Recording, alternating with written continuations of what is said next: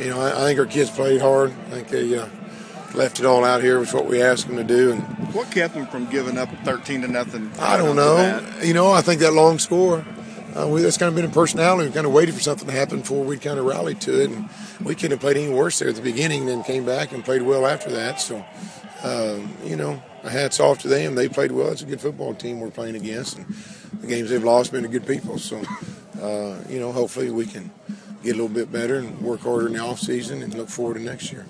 Their late score will overshadow it, but that's another late score for this team. That's 3 times. It is, yeah. Late in the game, they've come back. And sure, our kid, and that's, an attribute of these guys. They kind of, we may not be real happy for them at the beginning of the game sometime when we started. We've kind of finished things right, and we've been in a game, and we've competed there and give us an opportunity to win the game, and, that's all we really ask out of them.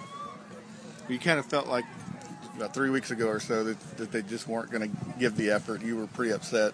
There's a couple games that didn't feel like we played very well. Our kids played hard tonight, no question. They gave us good effort, which you would hope a kid would do. If you play high school football and opportunity for your last game, you hope you're playing hard. And, like I said, it's for our seniors, it's hard.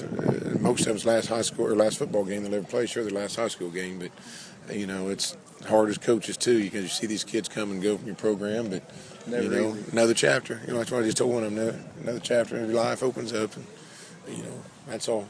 That's how it is. Can you talk about this just senior class in general and losing these kids? Oh, some good kids in there, and I don't mean necessarily football players. That's irrelevant right now, but they're kids that do things right on the field and off the field, and sad to see some of them. Sad to see some of them gone, which you would hope you say that every year, David. Kids got a lot to be proud of. Wins and losses, we didn't win big football games we'd like to, but, in the big picture of things, in the grand scheme of things, that's not really why we're all doing this.